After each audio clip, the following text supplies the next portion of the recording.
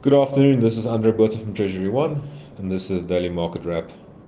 Today we saw the Rand roller coaster continuing, with the Rand currently trading at 18 Rand 10 after being at 18 Rand 31 in the middle of the day. That was due to the US dollar being a little bit weaker. The US dollar went from 109.20 to 109.70 against the euro during today's trade. And this is on the back of no real data, so we just think the market sentiment is a little bit more risk on, and people are moving out of the US dollar into gold. We've seen gold trading just below that $2,000 per fine ounce mark after initially weakening to $1,974 per ounce. The Rand moves of late has been within a predefined range between 18 and 18 Rand 40. And while we are trading like a roller coaster in this range, we need some new momentum for the Rand to break out of this range.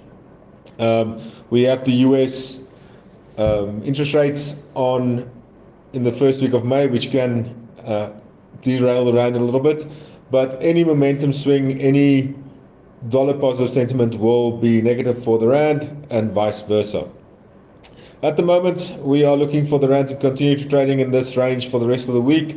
As I said, we still need some new momentum for the Rand to break out of the ranges, and we don't see that happening as of yet. That's my story for today. Speak to you again tomorrow. Goodbye.